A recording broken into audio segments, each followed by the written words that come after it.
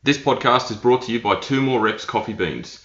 Get your 2 more reps with this natural pre-workout. Buy your bag at twomorereps.com.au.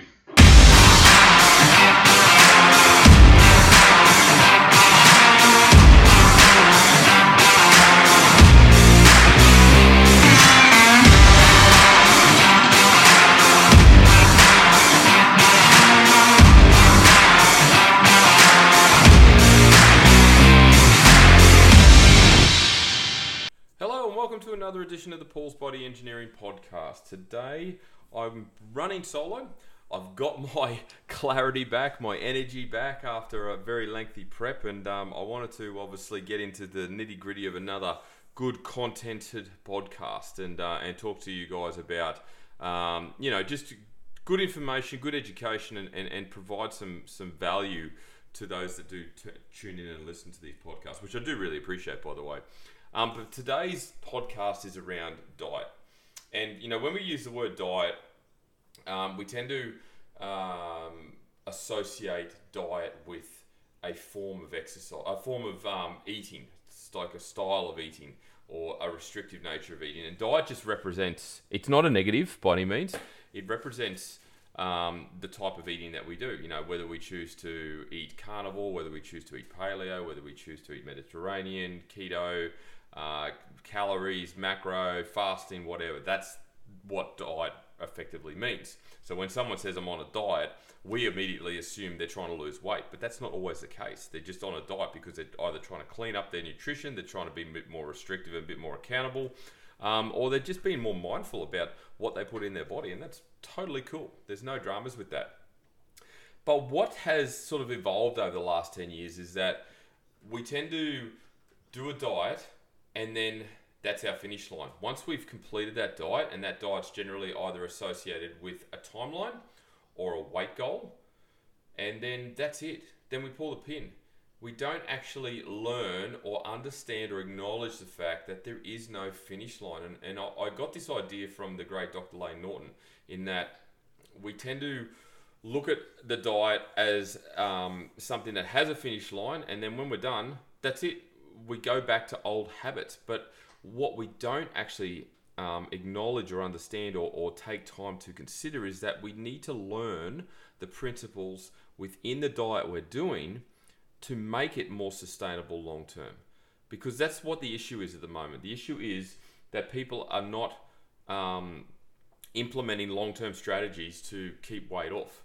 They'll lose weight, whether it be through an 8-week challenge or a short-term diet or a mini cut or intermittent fasting or whatever the method, whatever the system is they use, and they have success doing it because they're adhering to it because they know they've got a timeline, because we always work well with timelines.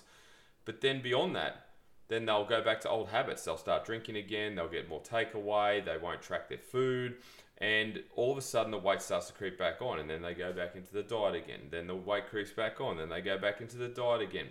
Whereas if they actually took the time to learn about the fundamentals of calorie tracking or macro tracking or the principles behind the diet, they would make it much more sustainable. The most successful, sustainable approach to nutrition is one that you are going to adhere to. All diets have restriction. And look, at the end of the day, the reality of the situation is you have to accept the fact that you have to eat in a restrictive nature of some kind to keep weight off. It's as simple as that. If you just go willy-nilly about eating your food on a daily basis, chances are you're going to overeat. 90% of the population overeat because we're thrown food in our face in terms of takeaway, heavily processed food, high-fat food, high-carb food. Like, it's in our face all the time. So if you don't have the education or the knowledge behind you, you will overeat based on what your body needs. So you have to accept the fact that there is restrictive natures around a diet in order to maintain weight loss. It's as simple as that, and that's the harsh reality of it. And the sooner you accept that, the sooner you'll have success. But if you are one that goes, oh no, I just want to be flexible and I want to be able to get some takeaway when I want, and I want to be able to eat what I want when I want. Well, it doesn't work like that.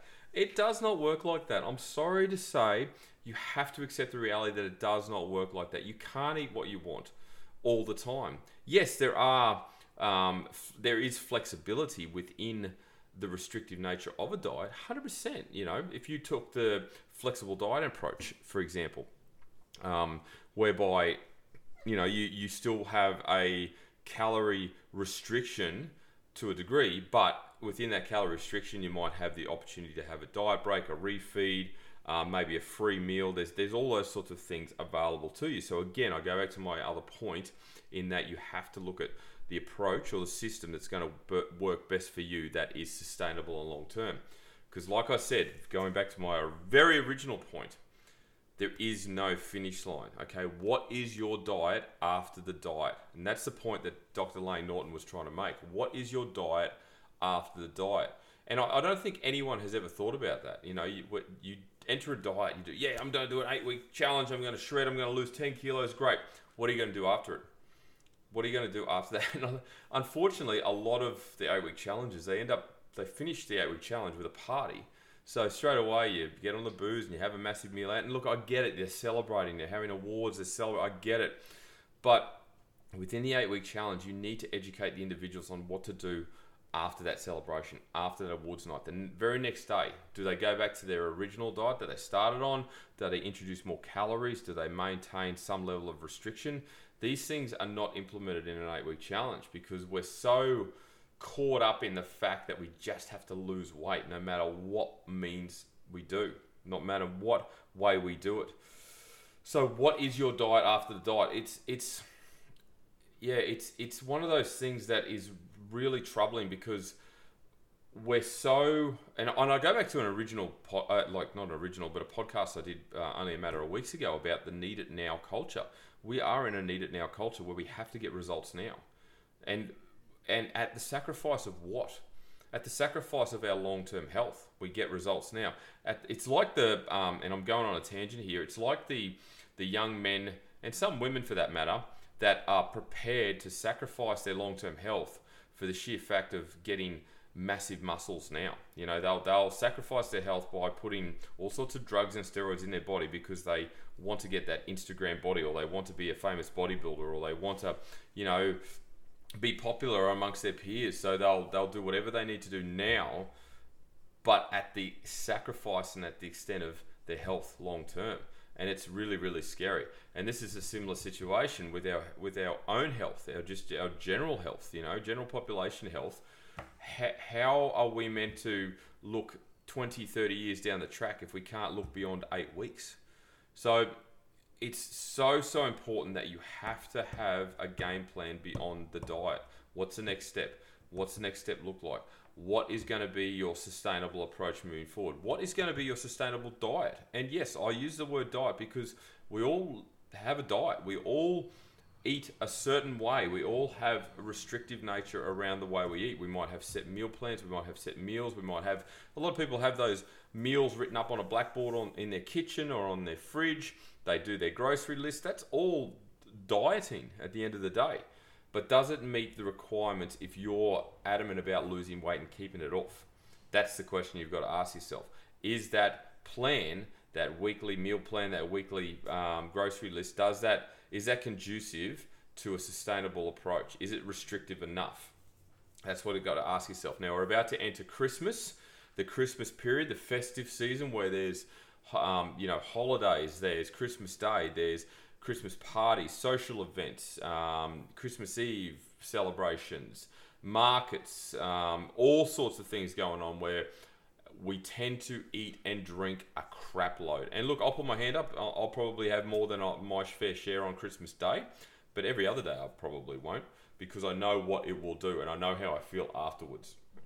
So entering this period of time becomes quite challenging for a lot of people, and they've got that almost that internal torment within themselves. You know, they want to enjoy themselves, but they also know if they do, they're going to have to face the consequence afterwards by, you know, the weight gain, then having to exercise more. And that's where the whole New Year's resolution thing came from, because you pop out the other side of December into January, and then you've got to make the tough decisions around extra exercise and restrictive dieting.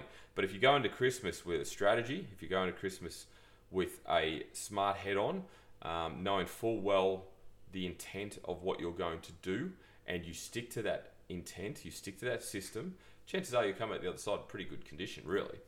But the point of this podcast was to identify the fact that there needs to be a diet after the diet. You need to have plans in place after your approach. So if you're going to do a 6-week diet, a 6-week cut, an 8-week challenge, 12-week challenge, 24-week challenge, whatever it is, what's next?